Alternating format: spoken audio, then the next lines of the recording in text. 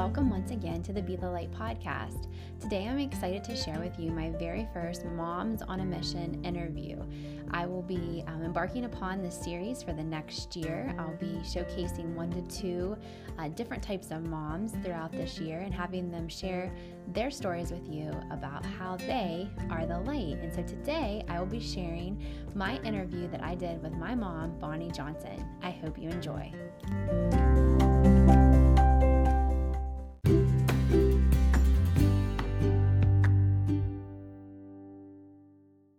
Today is my first Moms on a Mission interview, and my first interview is with my very own mom, Bonnie Johnson. Thanks so much for joining me today, Mom. Thank you for having me, Kayla. It's truly a blessing to share with you and your listeners. Well, before we start, I just wanted to give you guys a little background on my childhood and my life so that you can kind of get a better understanding of what we are both going to share with you today. So my mom and dad were married in around 1981, and then they had me in 1983. However, when I was about fifth grade, I believe, my mom and dad got a divorce. And so at first my mom and dad shared joint custody, but after a few months, we kind of all decided that it was best for us to kind of stay solely with my dad.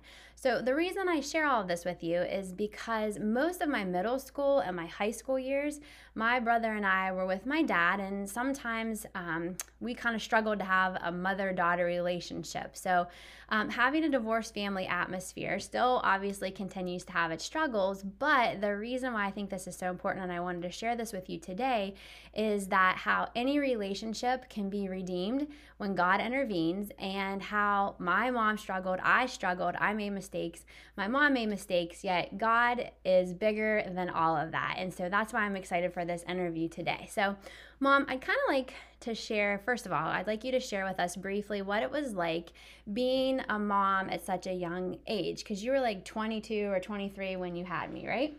Yes, I was only 22. Yeah. Only 22. And so that's quite young when you think of, people getting married today in today's time. It wasn't unusual as much back in my day.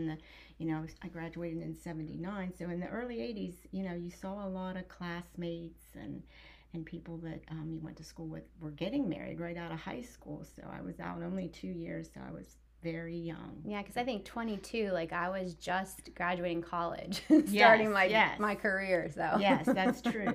That's true.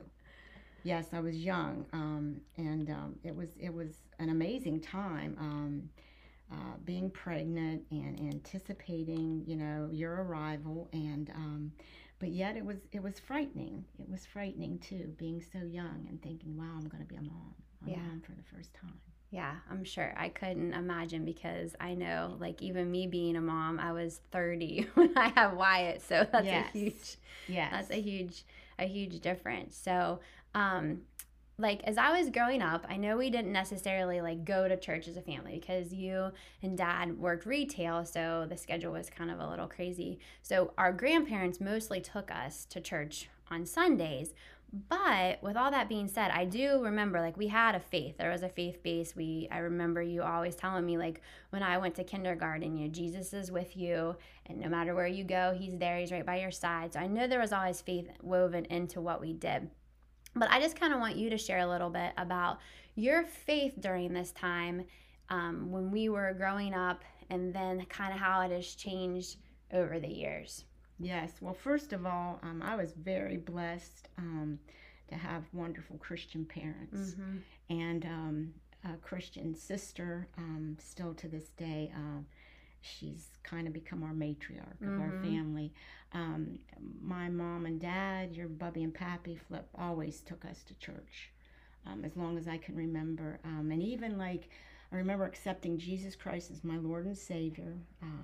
My junior high years, a Stan Scott revival up near Toronto, Ohio, and that was amazing. So I was active always in the church as a child. Junior high school, I played the piano in Sunday school and church, and was in the choir. So that was very instrumental, because my parents, they really did instill that into us, And then with you, when I married your dad, I joined his church, and that was good, and played the piano there for a while too when you were little. You and John were little. And that was a good church also, and blessed to have good Christian in-laws. Yeah. Grandma Marie and Pappy James, and wonderful just sister-in-laws, and just the Perkins family. Just very blessed, very blessed. Yeah. So, but we were just so thankful because they did take you. They did step up, and we both worked in retail, and all the grandparents stepped up, and they were so wonderful about instilling that in you and John. Yeah. That you had that upbringing too, like we did. Yeah. We both did. And I think too, I think I wanted her to share that with you guys too, because I think sometimes even as moms and parents, we're so hard on ourselves, and we want to like do X, Y, and Z so our kids turn out a certain way. And like sometimes you can be hard on yourself because you could say, oh, well, we weren't in church, because to me, like we until the pandemic, we were in church every Sunday. I was always with my kids. However, God always intervened some way. He always put something there. So even though you and Dad weren't able to do that, He provided our grandparents for us to continue. I always say I have a generational faith, because as far back as I know and can remember, and still to this day, everyone in my family has been believers and are saved, and we're just really blessed. So I just wanted you to share that, because I just think that that's important for people to know that God, like He just weaves everything together and works it out. So absolutely, I agree. Yeah. Totally. So as a mom and a grandma, I just want you maybe to share a couple things with us, like what God has taught you. Like if you think like, okay, as a mom, God has taught me this, and now being a grandma, God has taught me this. Yes. Well, I've learned that, first of all, going back to when you're married, I just want to put out there, I did love my husband. Mm-hmm. I married my high school sweetheart, mm-hmm.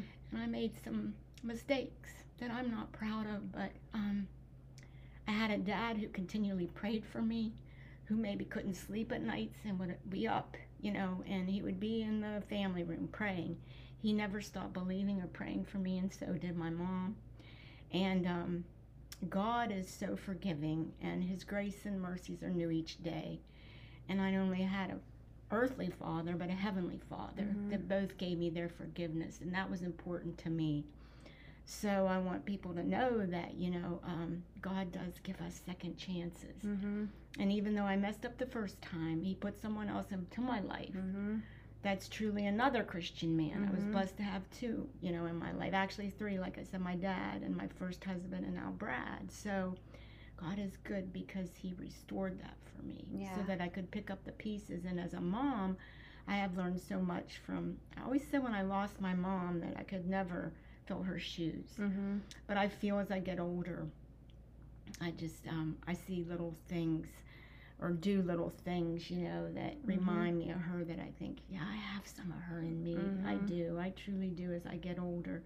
And so being a mother now, I've just tried to make up for lost time. Mm-hmm. And I think the last 20 years I've really started to get it right, mm-hmm. and you appreciate just the little tiny things, you really stop and smell the roses, and you take advantage of every opportunity you have to give and mm-hmm. love mm-hmm. your children and grandchildren, and kind of leave them a legacy mm-hmm. of some sort, mm-hmm. For them to build on. So I've been very blessed that God has given me that opportunity. Yeah, no, I would agree. And I think, the main thing that I kind of wanted to look at in this and let people and put out there is just forgiveness, and the forgiveness in our relationship, that I grew up a lot of times with just anger and bitterness and things of this, that, and the other thing. And I have learned that, you have to forgive, and if not, you're going to be weighed down, and you're going to have you're not going to be able to be fully equipped and fully aware of God's presence and to do the things that He's called you to do when you're dragging all this baggage behind. So I think for a daughter, that if you've had a relationship that maybe was poor, or things have happened, and everybody's relationships are different, but forgiveness is the key. And I know a lot of times, you and I had talked for a long time, you said, well, I just can't forgive myself. Mm-hmm. And I think as I look back, even just within the last couple years, I feel that there's been a big switch to where you've truly accepted God's forgiveness. And so I just kind of wanted you maybe to say or share a couple things of to those people that maybe are having a hard time forgiving themselves, like yes, just the steps yes, you took. So yes. I want to put out there that that is true. I honestly believe that